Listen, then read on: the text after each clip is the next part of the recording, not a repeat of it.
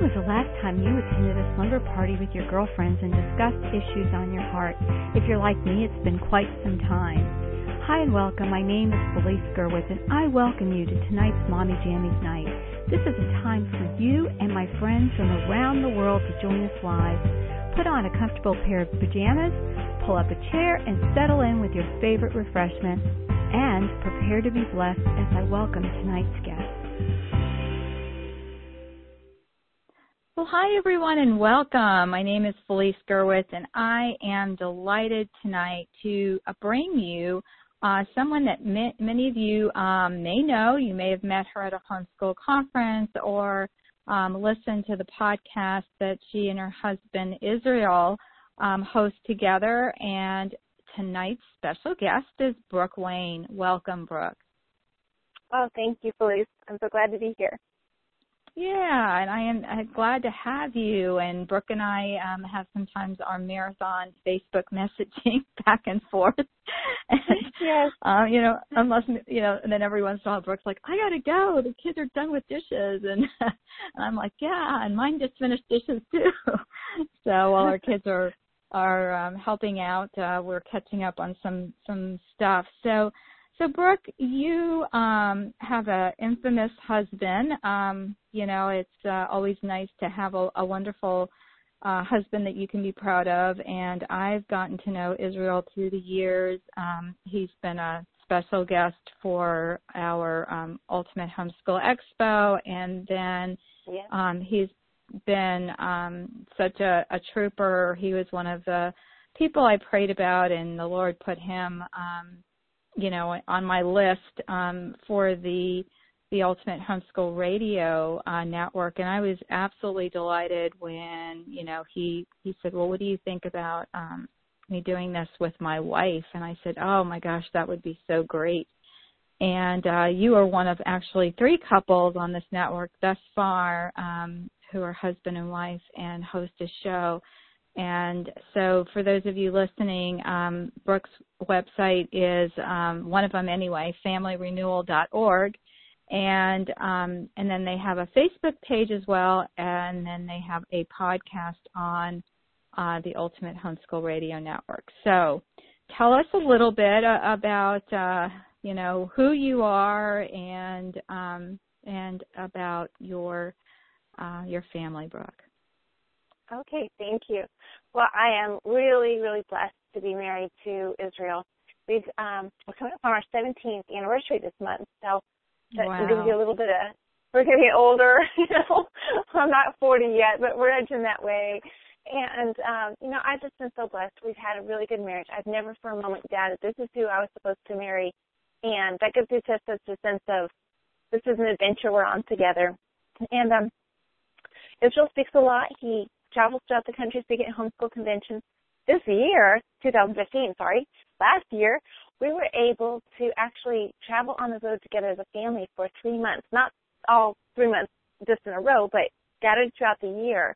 And that was so much fun. And I really just appreciate being able to be a team with my husband, because a lot of times I think for women in ministry or their husbands in ministry, they'll feel like, okay, the guy, he's out there ministering, but she's not able to be a part. And I've always appreciated that Israel. He wants me to be a part. We're a team together. And even if I'm not out and about with him in spirit and in support, I'm able to be there with him in that sense of support, ministry also. We have 9 children. Our youngest is actually 12 days old. So we have a little tiny newborn in the house. And that's been so fun. Each baby, that recovery process gets easier, and you just appreciate more and more that tiny newborn stage where the first one, you feel completely overwhelmed, and the birth just kind of puts you on bed rest for so long. You feel like I'm never going to be normal again. But this has been so fun for me to have this 9th little baby. It was a girl, and be able to just really enjoy those little newborn stage. Our oldest is 15, so that kind of gives you a framework. We've got just about 2 years between each baby. And so we have a very busy household, very busy. I grew up as a homeschool student myself. My mom started homeschooling in 1983, and I was about 5 years old at that time. So I have a perspective as I come to teach my children that is maybe a little more long-term, and that I am able to recall those conversations I heard my mom and her friends having about how they were going to homeschool, what they were going to do, and what to do when they didn't feel like they were quite making it or when things were overwhelming, and being able to see that long-term progression happen with, kids my age growing up. And so I'm coming at homeschooling with my own very much as this is a lifestyle. So it's kind of been neat for me to see that. We live in Michigan, and Israel and I, and then his sister, Sony, are part of what's called Family Renewal. And our heart is to reach out to families and be able to encourage them at that root level of being a family, first of all. A lot of that revolves around homeschooling for the homeschool families, being able to really interact with each other and have that renewal of the Spirit, the Holy Spirit within us as we relate to each other. That's wonderful. Tell us a little bit about some of the books. I know you and Israel just finished a writing project, and so if you're listening in the archives, go check out familyrenewal.org and see if the book is out. But as we record this, I believe it's out. It's due out in a couple of months. And so tell us the title of that book, would you? Yes. We named this book Pitching a Fit, and the subtitle is Overcoming Angry and Stressed Out Parenting. And with a big household, you can imagine that we've had our moments where we're stressed out. And, we run into families all the time, all over the country that are dealing with just being so stressed out. They're trying to juggle not only paying the bills and working a job, but also raising their children and trying in the midst of all that busyness to instill something of God in them. And a lot of times it's so easy to want to control the child and to make them behave because we're just too stressed out to really reach their heart. And so the thrust of our book was to be able to say, angry parenting is not going to get you anywhere. It's only going to reap bitterness and rejection from your children. And so that was our writing project. It was a lot of fun, a lot of hard work. It was my first project to co-author. And so it should be available in a couple of weeks.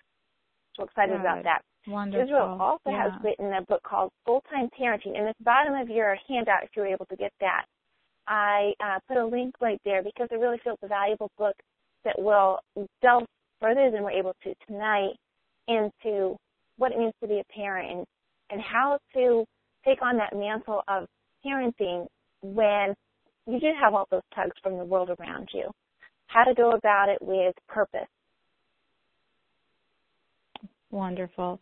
Well, I am going to sit back and join those who are listening live in the chat room, and I will be back at the end to field any questions from our audience. And I'm looking forward to hearing your talk, Brooke. One other thing I'll say quickly is there is a handout that goes along with this talk that Brooke mentioned, and it will be available in the show notes on this podcast. So if you are listening maybe on iTunes or one of your podcast players on your phone, if you go to mommyjammiesnight.com and scroll down and look for the podcast that says Overcoming the Fear of Not Being Good Enough. And I will tell you, if I can remember, what number this podcast will be, which I did not write down. So I will let you know that at the end. But you'll find it. You'll find a button that has Brooke's name and picture on it on the Mommy Jammies Night. And in the show notes will be the handouts for tonight's talk, as well as all the links and information about how to find Brooke and Israel online. All right, Brooke, thank you, and go ahead and get started. Okay, thank you, Felicia. Sure appreciate it. So I wanted to talk tonight about overcoming the fear of not being good enough. And I love this format because I hope that you're all comfortable at home. Maybe you've got little ones you're still trying to get into bed or direct for their evening. And so it's just a nice way to be able to relax at the end of the day and hopefully be able to gather our thoughts and to get some encouragement for not only the day ahead, the month ahead, but this rest of this school year. We're starting here kind of at the halfway point right now of the school year. And I think sometimes we've gotten through the holidays, we've gotten through, part of our school year, and we're starting to feel like, okay, it's not quite as energizing as it was back in September, but I really feel like we have an opportunity to kind of reflect now as we go into that second part of the year. And I want to encourage you through this topic to be able to take some of those fears that you're dealing with, some of maybe even the failures that you've seen cropping up in your home, and be able to find some answers to those. So this is called, again, Overcoming the Fear of Not Being Good Enough. Now, I'm going to give you a little description of where we're at in life a little bit before this, but I also want to say for many years, Israel's pet name, my husband's pet name for me was W squared, and what he meant was I was a worrywart. I had this belief that it's not being a worrywart, that I'm actually thinking things through and I'm trying to make sure I look at something from every angle. But still, he would call me a W squared. And it is true. I'm a recovering worrywart. I'm recovering from it. I'm seeking to live differently. But fear has been an issue that I've dealt with, and that fear of not living up to my own idea of what I want to be, but sometimes all the fear of not living up to what I think other people want me to be, has been a real issue in my life. I think a lot of it comes down to we want to compare ourselves with others. And, on Facebook you see all these memes about not comparing yourself to other people, or you'll hear sermons about it, or even just, little phrases people will say, yet we all do it. And there was a time a couple of years ago, I heard about this gal in our area. I never did get to meet her, but everybody who had met her would just rave about this woman and just talk about how she was running her household so well and had so much time for ministry to other women, and even if she, needed to be out and about, her household was run so smoothly that she was able to leave 7 children with their dad and be able to come home and have the dinner cooked and the dishes swept, the dishes done, the table swept, the schoolwork done. And I was in such awe. I was like, wow. And I felt kind of, I compared myself to this woman, and I felt kind of lower than this. I felt like, well, here we are. We're just struggling to get the dinner dishes done when I'm home. And we were trying to teach our children to brush their teeth without being told, or reminding them, you need to wear deodorant every single day. And so I felt kind of like, boy, I'm not making it in life. This woman's my age, and she has more children than I do, and she's running her home with such ease and being able to accomplish so much more in life. And I really felt kind of bad. And it all stems, again, from this foolish idea of comparing ourselves to another person. That was several years ago, and, I heard about her again recently this year and was very grieved to hear that she's made some choices that have really brought some damage to her home and to her relationships in her home. And it just grieved me to hear of that failure in her own home happening. But it also made me realize, I think sometimes we can look on the outside of someone else's life and be like, oh, wow, they're really something. They've got it together. And we see the own messiness we've got going on in our own lives, in our relationships, in our homes. And it's easy to be like just doing that comparing thing with others when really our focus needs to be on what does God have for me? What am I supposed to be growing in right now? Not that we never learn from other people or can go, wow, I really admire how they're doing something well in their own life. I would like to learn from them. Not that kind of thing. That has its value for sure. But being able to stop comparing ourselves and making ourselves feel guilty or fearful because we're not living up to the standard we see someone else doing. Scripture talks about this a little bit in 2 Corinthians 10:12, where it says, for we dare not make ourselves of the number or compare ourselves with some to commend themselves, but they measuring themselves by themselves and comparing themselves among themselves are not wise.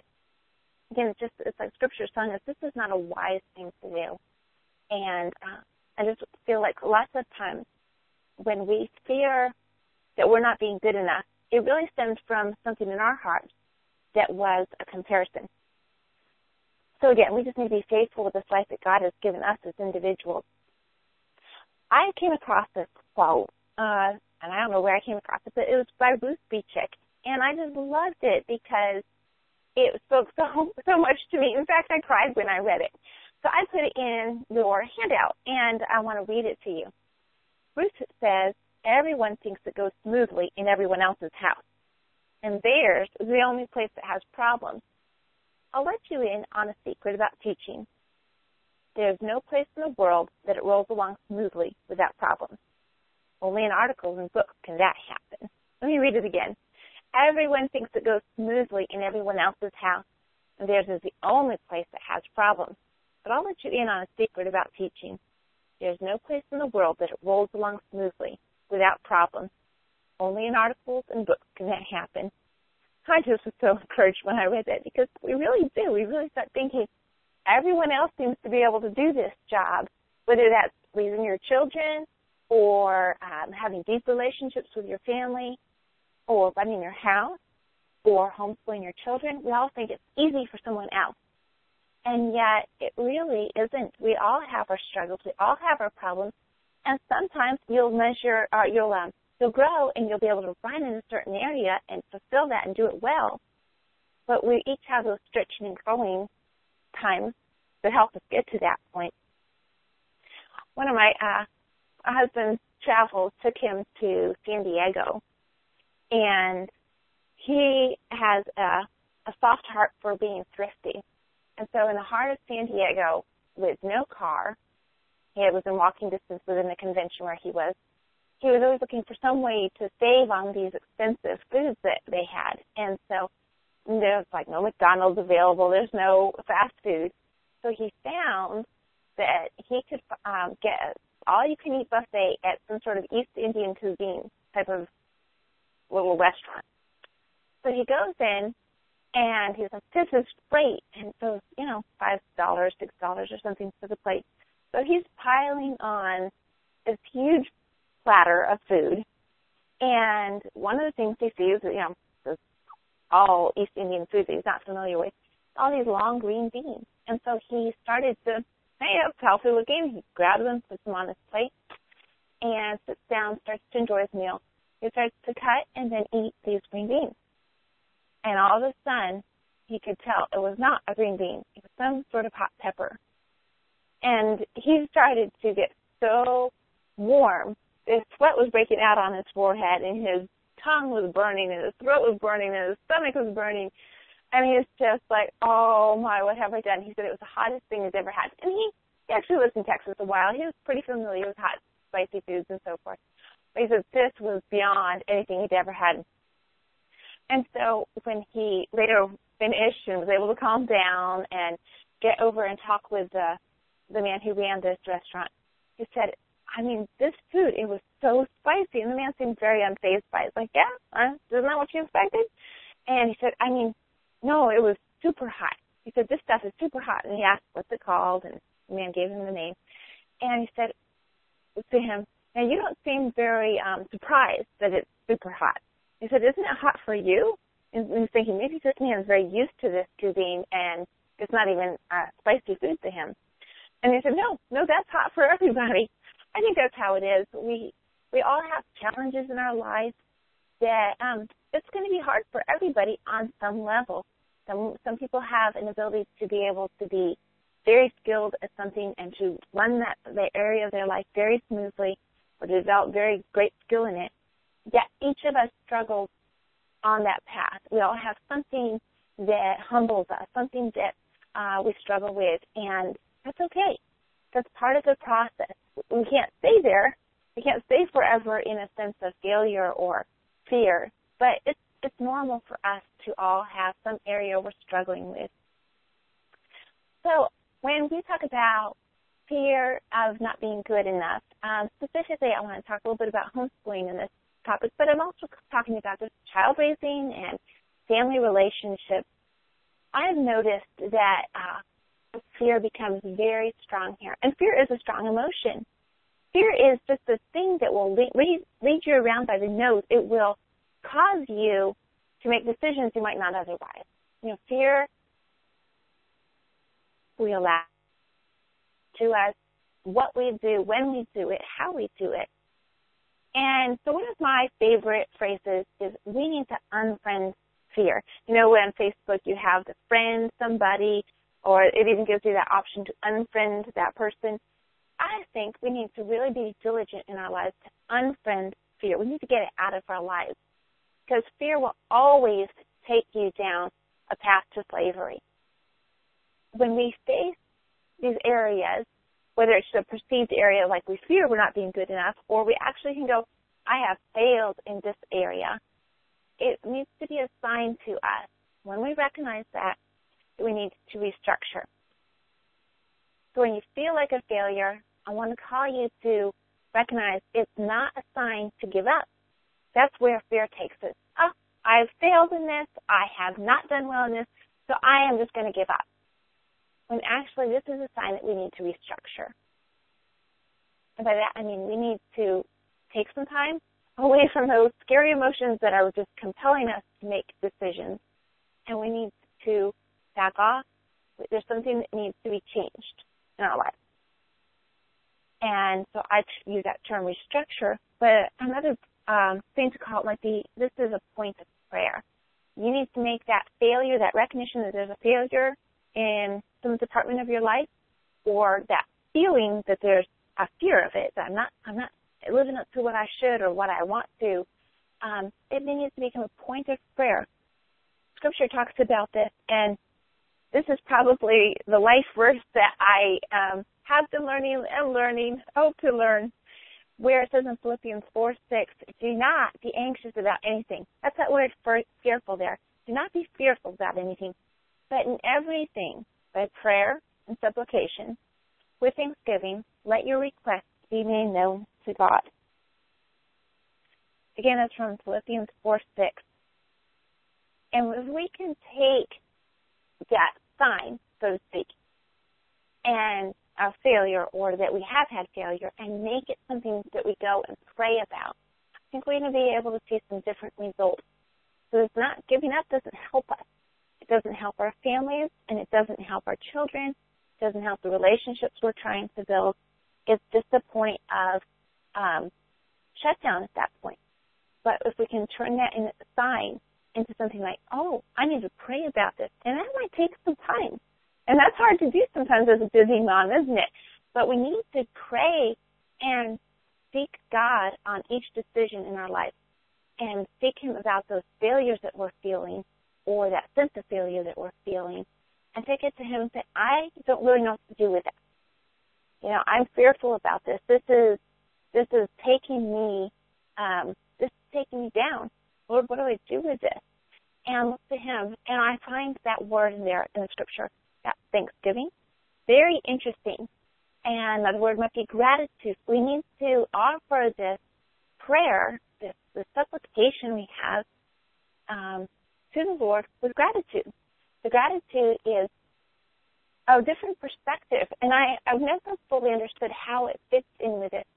I believe, though, if we come at looking at our failures and taking that sense of need to the Lord, coupled with gratitude, even if it's a future gratitude, Lord, I believe that you're going to have an answer for me in this department that I'm failing in right now, or that I'm not seeing success in, and I believe that you're going to provide answers for me. If it's that kind of sense of gratitude, then just being able to back off of your situation and see other areas of your life, and being able to give thanksgiving in those areas can help bring a balanced perspective. We often, though, usually cater to this fear instead of going to the Lord. So again, I just want to reiterate, it's looking at anything that's not going well in your life and saying, this is a point I need to pray about, and this is a point I need to bring some restructuring in my life for. One of the favorite words that Israel and I have in our home is a Greek word. And we like it so well that we joke like, we're going to have a child named this or something. And it's the word paideia. And basically it means culture. Now we kind of have associated culture as something outside, outside of our homes. It's like the nation's culture, or the culture of Hollywood or so forth. But in this context, it is meaning the culture like within your home. It might even mean greater than your home, but even just the culture that you create. And so some other words might be atmosphere, the atmosphere that you as a mom and dad make in your home. You could even say it's like a life message. So I'm going to read a bit of a quote that's from the Encyclopedia Britannica. This is from 2008. The word paideia, or culture, is Greek and meaning education or learning. And it's a system of education, this is in quotes, and training in classical Greek and Hellenistic, that is Greco-Roman cultures, that included subjects of gymnastics, grammar, rhetoric, music, mathematics, geography, natural history, and philosophy.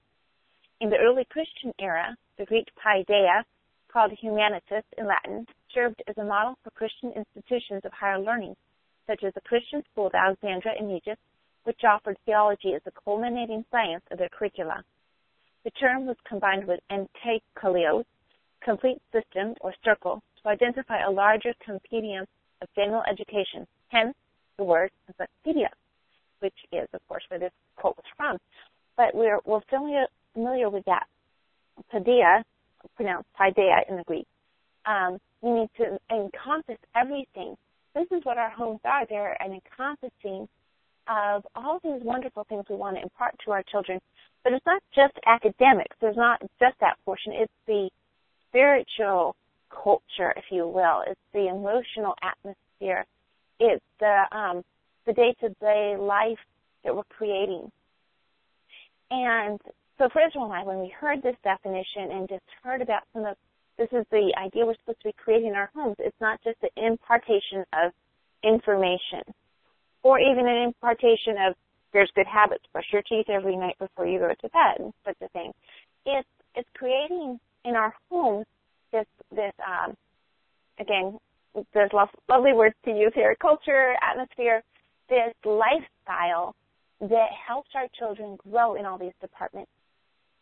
And when we can understand, I think, as homeschooling moms, we aren't just trying to pass on the 3 R's to our children.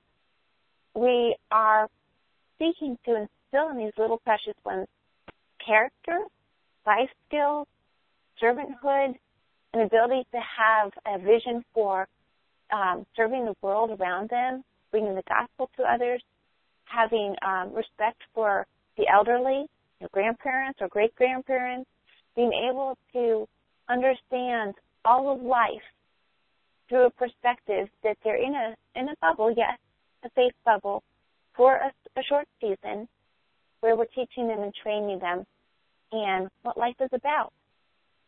And I hope that doesn't sound overwhelming. In a sense, it kind of does. But we're bit by bit being reformed ourselves to the point that go, oh, I need to have my perspective sharpened on this. It needs to be more aligned with Scripture, on any number of things.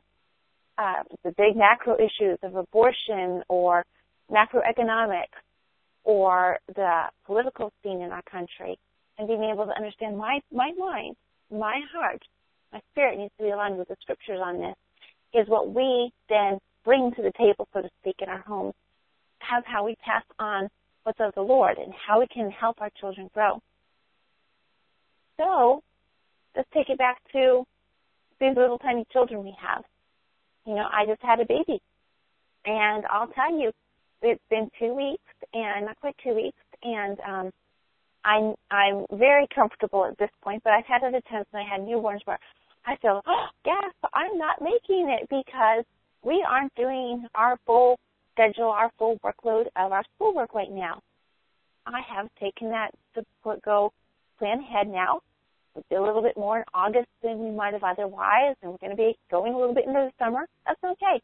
That's the beauty of the homeschool life, is that we can shuffle our time around a little bit. But I'm also more relaxed because while we're doing a little bit here and there throughout these last 2 weeks, and we'll start up again next week in a little more intensity, we're able to go as a family and be able to realize it's not just the 3 R's that we're presenting to our children. In the whole atmosphere of our life right now, we're also teaching our children that life has value, and we're teaching them about how to welcome and accept a newborn into the home. They're learning about how tender and small that little person is and how much we love that child. And as they see us loving on our little newborn, we tell them stories about when they were the newborn and how we were so happy to greet them and to meet them and to name them. And they see the value of life in that. Or when we go to visit elderly folks, we're not necessarily teaching those 3 hours at that time. We're not hammering on the algebra at that moment. Not that those things don't have their place. They do. But in the whole scope of this encyclopedia, the circle of culture, we're teaching our children that life has value, teaching them that they need to show respect and honor to those who are older than them, that when we reach the end of life and are no longer able to care for ourselves, that we as Christians value that life because it's a soul given by God. So this is not just something that, they're no longer useful, they're no longer earning an income, so we cut them off. It's a very humanistic idea. So by doing these things, or I have friends who reach out at abortion mills, and they will go to those places, even with their youngsters, and reach out to those teenage moms, typically teenage moms coming in for an abortion, and try to speak to change their perspective and say, no, this is a child you have. This is not a fetus. This is a baby. And this baby's life is valuable. Those things speak tremendously to our children. They just speak worlds of weight to our children when they see us investing in those things in our lives. And so for your young moms with babies, in the same situation I am with little, we're up at night, we're tired, we're exhausted. We're creating for our children an atmosphere that says a lot. And that's scary because we don't always handle it well. We're grumpy when we're tired, or, we don't know how to manage the time well when we're trying to minister in other places outside of our homes with our children and so forth. And yet the culmination of these things works in us a good thing, and it works in our children a good thing. Again, so speaking back to having that fear in our hearts, that we're not measuring up, we're not making it, I want to remind you that God is not the source of fear. God is not the one that gives us a spirit of fear. 2 Timothy 1:7 says that He gives us a spirit of power and love and self-control. So I want to challenge you tomorrow, or maybe it'll be later tonight, or at least by Thursday, right, that you're going to have an opportunity in your life where you're going to have something come up in your life that grates on you, or that you feel is not going well, or perhaps is,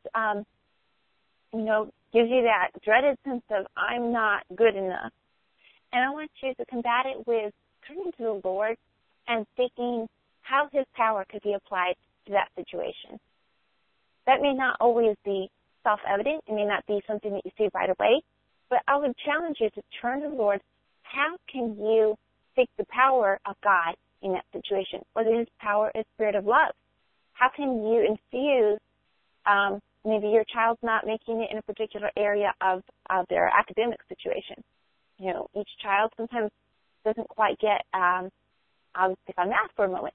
They may not get math at a particular grade level, and that might be a source of failure for them. And yet, how can you infuse that particular area with love? Teaching them to love and loving them in that process.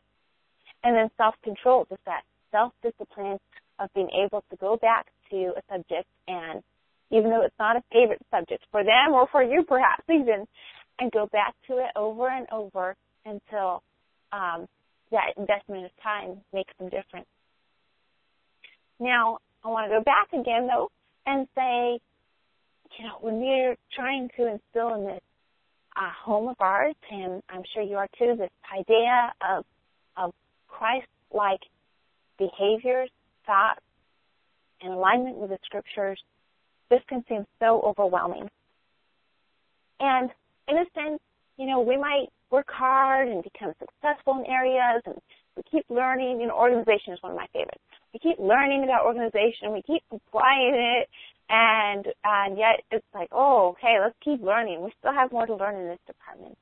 And yet there are areas of our lives, different for each one of us, that we're not going to feel like we are good enough. And yet I also want to say that's okay. There are things that we have to just recognize that is true. We are not enough. We don't have enough within us for this massive task of raising our children, of raising them for Christ. This is an area where we have to rely on God because He is the one who is ultimately going to reach the hearts of our children. The cry of my heart is that, Lord, your Holy Spirit would reach deeply to my children's hearts, because I can't change their hearts.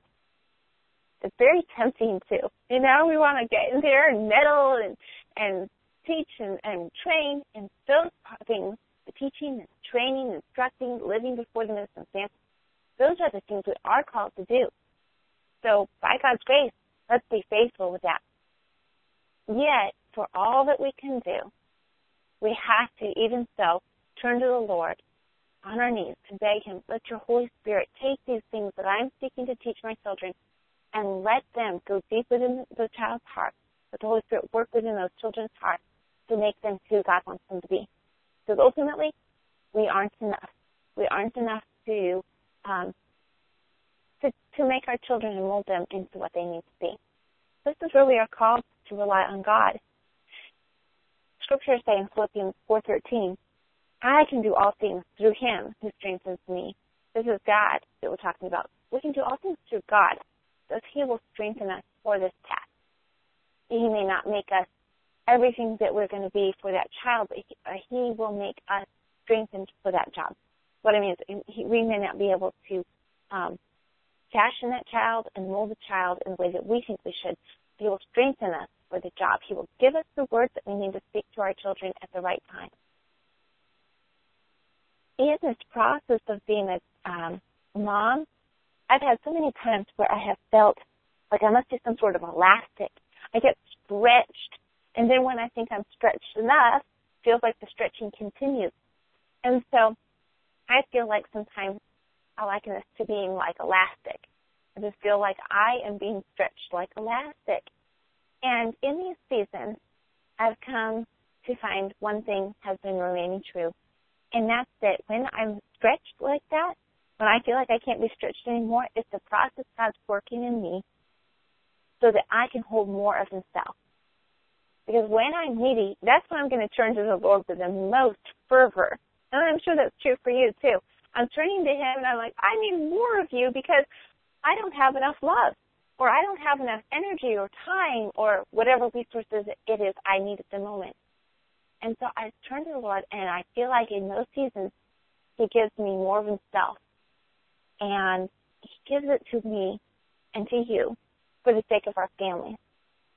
I think that's such a beautiful thing. So when you feel stretched, I want to encourage you, remember, even though you're being stretched out like elastic, remember it is God making you more capable to hold more of Himself there.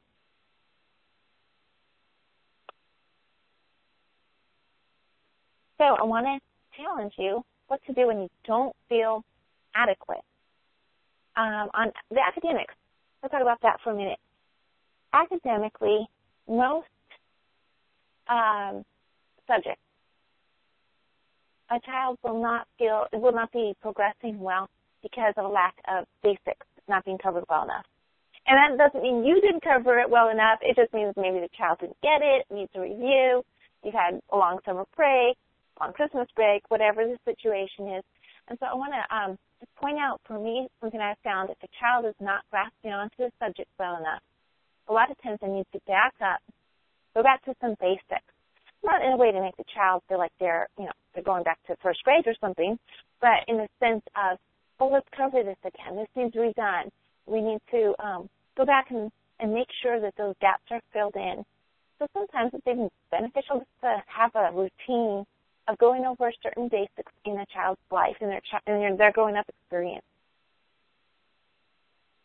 If those basics are solid, that child usually can progress well. And sometimes that takes 2 days. We're not talking about long term. Sometimes it's a very short-term thing, just going over the multiplication tables again, or being able to find that one little piece that they seem to have missing. And so academically, a lot of the times when a child, or maybe you feel inadequate in those, take a little breather, go back to the basics, and then go back to whatever level they were at and see how it goes. As far as if you as a teacher are feeling inadequate, again, I would just challenge you, what could you do instead of letting fear drive you? What could you do that would be beneficial? How could you learn? And a lot of times we take it like, I just don't have the time. Why not even train yourself with your child right next to you? They might get something. They might get something out of the teacher training you put yourself through, and even go way beyond you in those areas. So don't feel like, you can't take that time to equip yourself or to go through school yourself, so to speak, as you are a teacher and you're learning what it means to teach those subjects maybe that scared you to pieces when you were in high school, algebra or a foreign language. You don't always need to learn the subject thoroughly yourself. You just have to know enough to be able to guide them through that process. Wonderful thing we have nowadays with all this wonderful curriculum. When I was growing up, there wasn't quite as much available in the early years, readily available, I should say. And so now I'm looking at all these different curriculum packages available where so many companies are offering the teacher's editions and DVDs and audio and support groups and so forth. So I challenge you, go look into some of those things if you're feeling inadequate in those areas. And then realizing a lot of times, not all the time, but a lot of times when especially a young person is not progressing in the area, some of it has to do with their perspective. And if you can help your young person see the value of learning a particular subject they might be a little frustrated in or maybe not even doing too well in, if you can see that, help them see that value in it, or introduce them to why in the world they will use algebra later in life, they may be able to take a little bit better perspective on it and apply it themselves. Again, this is going back to that God's not given us the spirit of fear. In this department, it's the self-control, it's the self-discipline. It's helping that child of yours to be able to see how to apply himself. Sometimes when we don't feel adequate, I think we need to emotionally kind of take a little bit of a back seat, not give those emotions too much credit where it's not due. It's not making big and drastic decisions when we're feeling like, today I have failed in this and this has been a long-term thing and I can't get over this. We need not to take those emotions too seriously. Again, we need to pray about it, and then we need to restructure. Sometimes life is kind of messy. Real life is messy. Real relationships aren't always smooth, and real homeschooling isn't always smooth. We're living, breathing people where today we might feel great and be able to have the best perspective in the world. Tomorrow, oh boy, we might just have not gotten much sleep, or we may not have, a good hair day, and we're not doing so well. And yet, even on those days, we need to restructure. We need to pray. We need not to let those emotions run us to the ground. We're going to fail as human beings. We're going to have those up days. We're going to have those down days. But when we keep going, we're planting seeds in this family of ours that are going to grow up and sprout and bear good fruit. Practically speaking, I encourage you to gather your children when you don't feel like you're making it and you're feeling overwhelmed. Gather your children and find the next simple thing to do. Then, when you've got things going, at least one simple thing done, I encourage you, make dinner. And I always say, make dinner. Making dinner is so important because these little hungry tummies in our homes, they need filled. And it seems so very basic. We often we pass by it too much.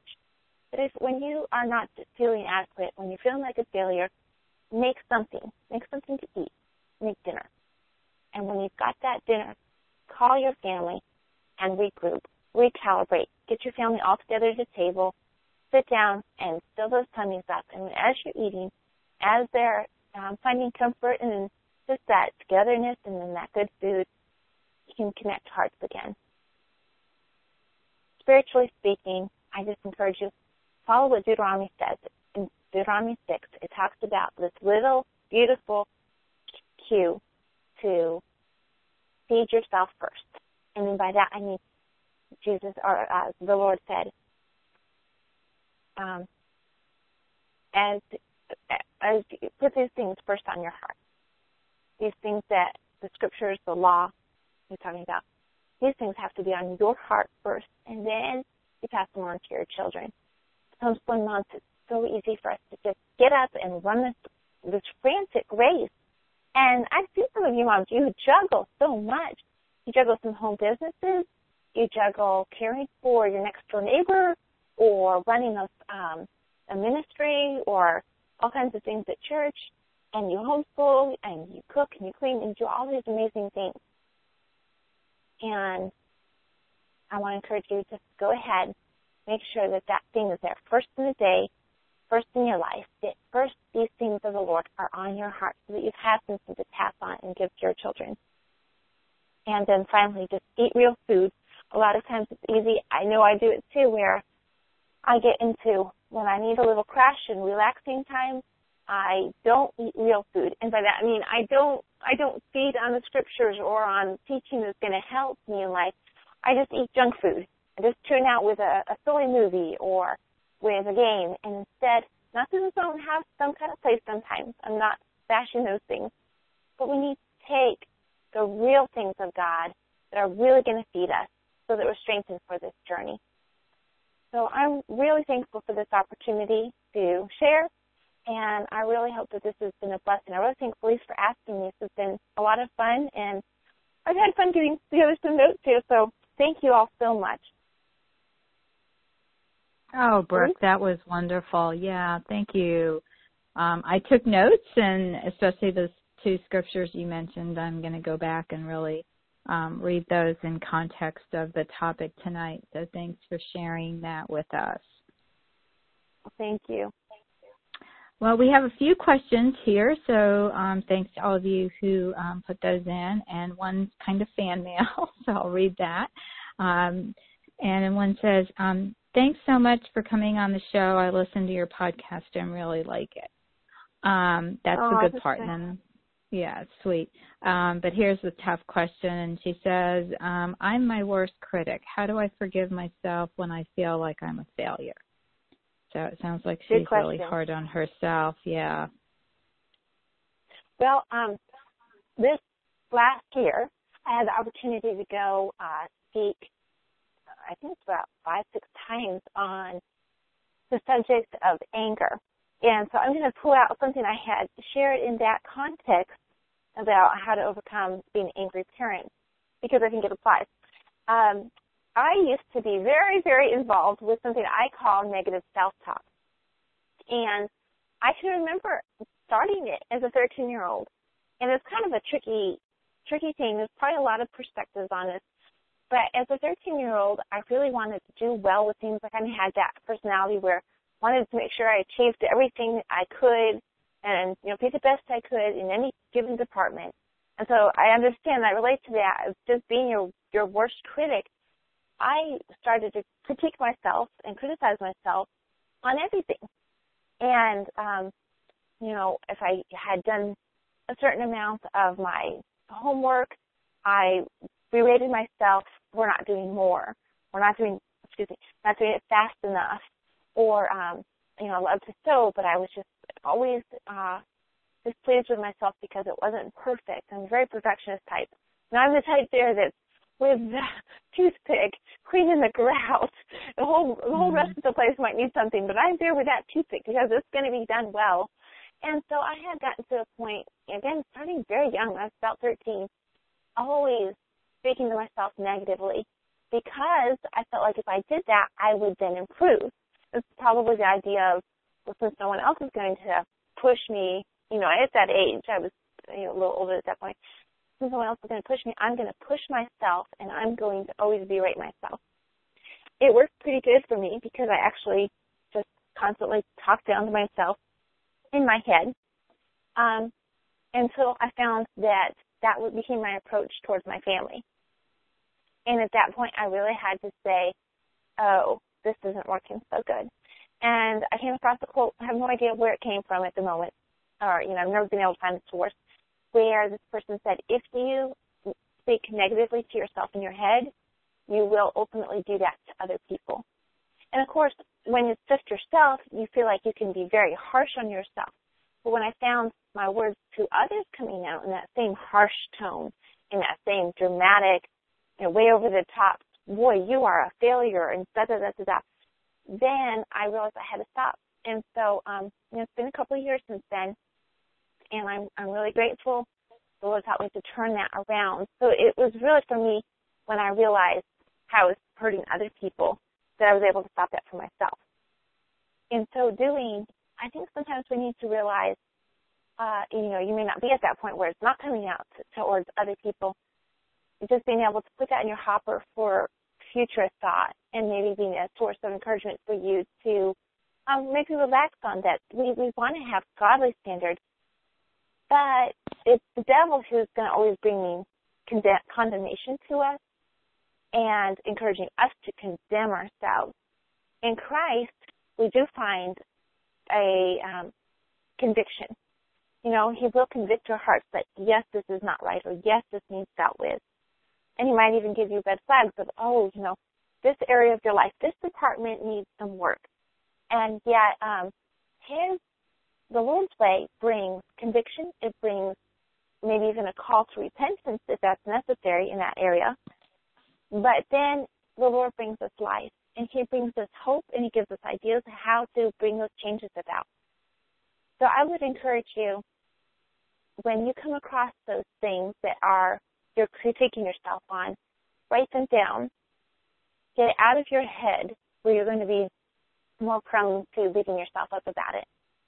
Write them down and bring them to the Lord in prayer. Maybe talk about it with your husband, and be able to see, is this something I need to repent about?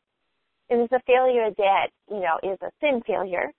Or is this something I need to do something different about? And what could I do differently? Mm. And wait, you may not have it right away. You may not have an answer. Like, bing, I've got it. It might take months of just bringing it before the Lord. But when it's on paper, I feel like you're able to not just have it banging around in your head and giving you grief. Yeah, I love that. So that's all I have down it. Yeah, I think that's great.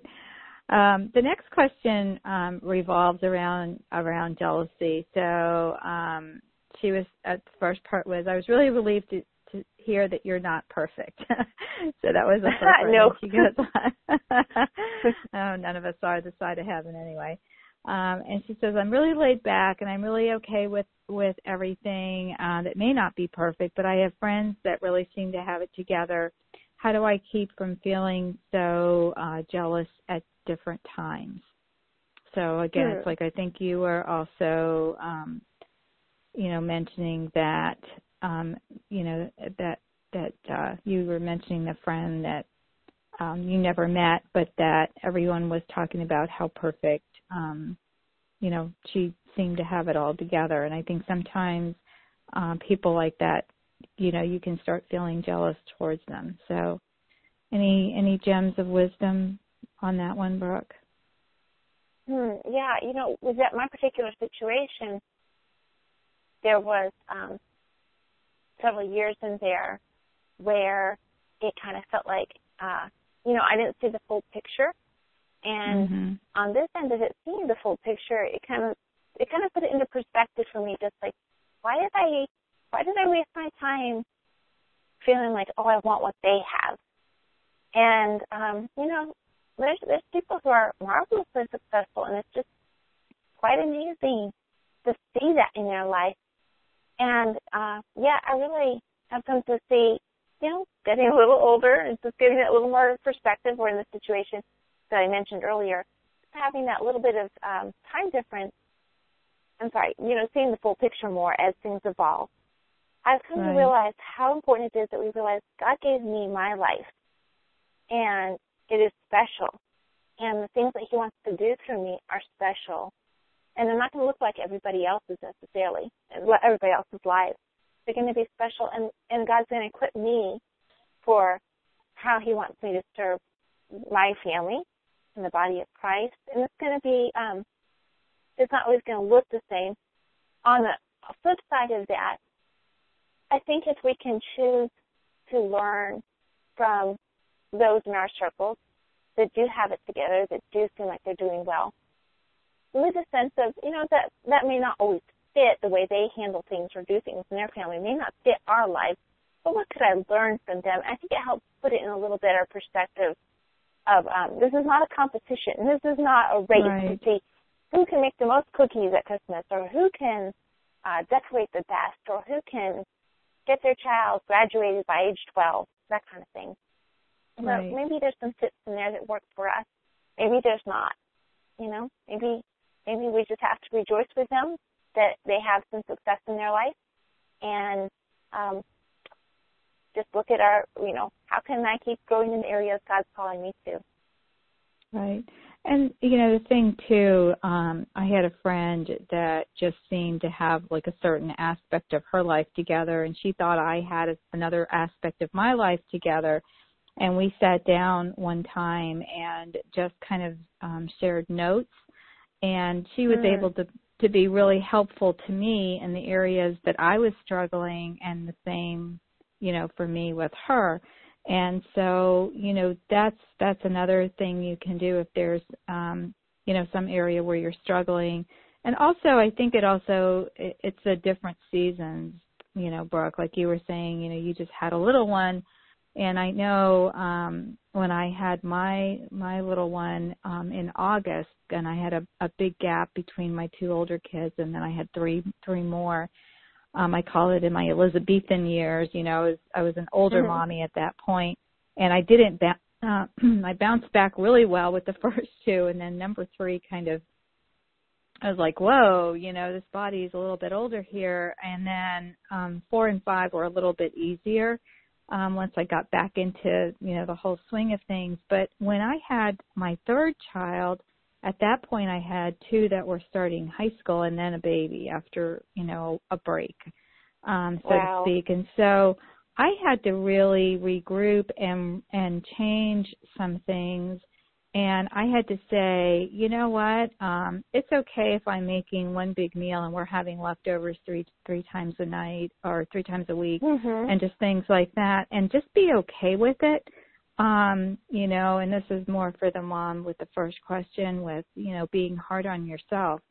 It depends on the season. What is the season of your life and what's going on? I've got older kids now. Well, my house is much better shape, until the grandkids come over. I'm sorry, Christine, if you're listening to this. My daughter, she listens to your podcast more than mine, Brooke. As I told you, she's a real fan of yours. you and Israel. But it stays neater, and of course it does, because you've got older kids. So it's going to be the different seasons, and I think I think one of the things that I had to do as well is look at what are my time wasters, and because that's the thing we all say, right? Well, if I only had more time in the day, even having more time in the day, we can still, waste that amount of time.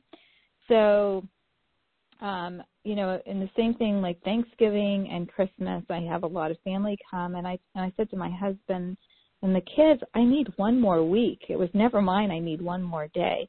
So instead, we just we have like family prayer time in the evenings, and I would just say, Lord, increase my time. And he did, Brooke. He just, it was amazing. And that's my prayer now, is that, this is the time I have.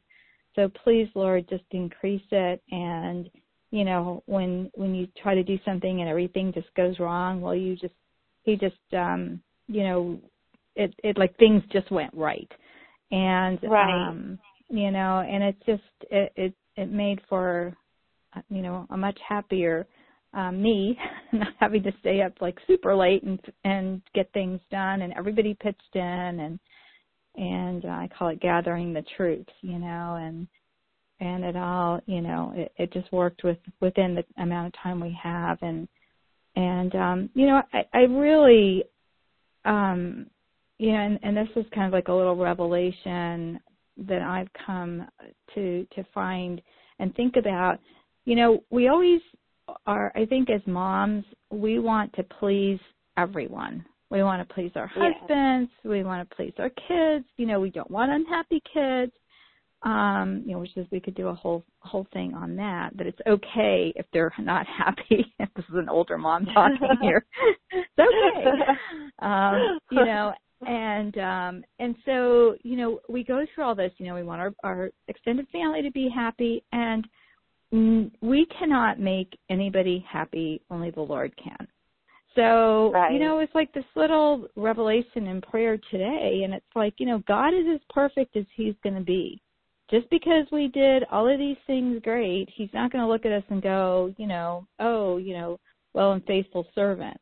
That's not, how he looks at things, and yet we hold ourselves up to this higher level than the Lord does. And so, we just have to, do the best we can, continue to pray. I mean, you had so many little gems of wisdom here in your talk, so I hope everybody was taking notes. And if you didn't, there's a handout in the show notes.